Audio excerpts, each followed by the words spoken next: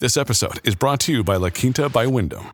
Your work can take you all over the place, like Texas. You've never been, but it's going to be great because you're staying at La Quinta by Wyndham. Their free Bright Side breakfast will give you energy for the day ahead. And after, you can unwind using their free high-speed Wi-Fi. Tonight, La Quinta. Tomorrow, you shine. Book your stay today at lq.com. Excuse me! Taxi! Come on, what are you doing? This is the 77 WABC minicast. Well, speaking of shameful, this deal with Iran is a stunner. And starting tomorrow, there's going to be protests in New York over the Iranian president who's speaking. Raisi, remember, the Raisi, they get to speak. The UN has everybody come. They've had the good, the bad, the ugly over the years. And they're certainly going to have one of the ugly, which is the leading sponsor of state terrorism. And that is the new head of Tehran. And so that leader is going to be coming here. We've seen Ahmadinejad in the past come. But how ironic. This guy's coming on a sanctioned plane. He is a sanctioned leader, supposedly, by the United States. But yet he was given a visa by the United States to come to America to do his speech. And boy, it'll be interesting to see what he says this week. Also, tomorrow is a big day because tomorrow is the day where you will hear President Biden, President Zelensky is going to be speaking, the president of Poland. There's a whole bunch of very, very key players. Tomorrow is a big, big day at the UN. And of course, we'll be talking about that tomorrow night because we'll be watching those speeches very, very closely. But one thing that is shocking, I think so many people, is the fact that there was this basically prisoner swap, if you will. And first off, I just want to say I am so happy that these Americans are home. There were 5 Americans that were released in exchange for 5 Iranians. Some of the Iranians had ties to like spying and other things. These 5 are believed to be just completely innocent individuals that were taken into custody there in Iran. I'm sure the prison in Iran supposedly is not a great place. No surprise. It's a very, very dangerous place. So I'm glad that they are out and I'm glad that they're free. But it also came at the same time that we paid Tehran. We unfroze the money, $6 billion that was in South Korean bank accounts. $6 billion we just gave to the biggest sponsor of state terrorism around the world. And the head of Iran is going around saying, we can just kind of do whatever we want. In fact, he was asked on NBC recently, what are you going to do with the money? Because you're only supposed to use it, supposedly, for humanitarian issues, for, humanitarian relief, for food or medicine. Are you kidding me that they're going to be able to monitor it in Iran? They didn't.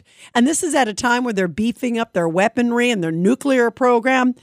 This, to me, I think, is a deal with the devil, and I think it's shameful, and I think it is one of the biggest mistakes that this administration has done. To be able to say, we're going to give you access now to $6 billion with a B dollars, and they continue to maintain, no, it wasn't like ransom. We didn't pay off to get the hostages back, to get the 5 hostages back. We didn't do that. So what are you paying for? You got 5 guys in return. You gave them 5. All right. So there's the switch. And obviously these others are spies too. So they are certainly somebody who's more wanted to Iran in terms of, the history or whatever. So you've got all of that. So why do you allow the fact that you also paid $6 billion or you unfroze? The White House is claiming, no. They're only going to use it again for these, very, very nice, kind things. Is there anybody out there who actually believes that Iran is not going to use that money to fund for weaponry and other things? This is a dangerous, dangerous game. And what they basically did was put a price tag on every American's head around the world that they could be taken captive because the U.S. is going to unfreeze your assets, guys. They'll unfreeze billions. They'll pay billions, which is what, 1.5, 1.6 billion per hostage? I mean, this is insane. Why would you ever do that? Why? This is dangerous territory, and we have now opened the floodgates. That and then the pulling out of Afghanistan, we look so weak, we look so lame, and the world is watching. And here's Raisi. I mean, look at the timing of that. That happened on 9/11 when they announced the deal was struck. The guys got out today. I'm happy again that happened. I think, of course, their family members are elated. But it's right around the time when, of course, the Iranian president is coming to the UN. What a surprise. Do you think that might have been timed? And boy, it couldn't be more salt in the wound to Americans. But here is John Kirby at the White House last week saying, this is not anything to do with moolah. I don't know what you're talking about. Listen to him. It's not ransom. These aren't U.S. taxpayer dollars. And we haven't lifted a single one of our sanctions on Iran. Iran will be getting no sanctions relief. Right, they're not getting any relief. But they're allowed to come over here and spew hatred to the world at the UN. And you can bet everybody's going to be watching that. I'll be curious to see what he says. And there will be protesters all over the streets of New York leading efforts because this is coming at the anniversary where they're also having of the uprising. So, I mean, we now put sanctions on Ahmadinejad. That's what they announced today. That's the former leader who wasn't planning on going anywhere. He's not even in power anyway. And now, boy, that's really ballsy of you, Mr. President, to go after, the former leader of Iran. And the one that you currently have sanctioned is about to do a speech right after you gave $6 billion that he now has access to.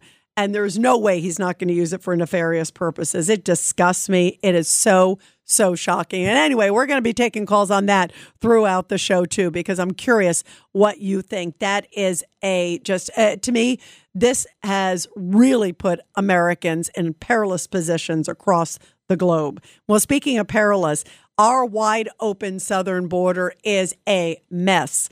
And the White House actually has gone out there recently and said that Biden has done more than anyone on the border.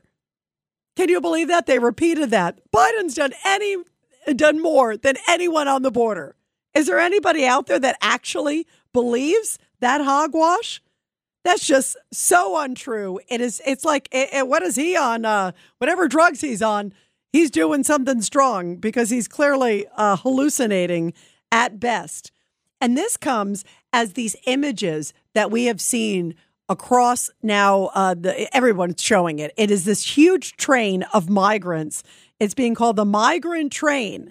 And you see these migrants going on and on and on and on. They're on a 750-mile journey from Zacatecas, Mexico.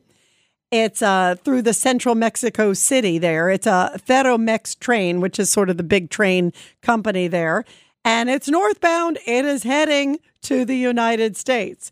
And each cargo carriage, if you see the images, they're packed with these migrants cheering and clapping and whistling and shouting and saying how happy they are and thrilled they are to be coming to the United States. Is there anybody out there that thinks that maybe they got some message that the border, according to President Biden, is secure? I don't think so. Protect your dream home with American Family Insurance. And you can weather any storm. You'll also save up to 25% by bundling home, auto, and life.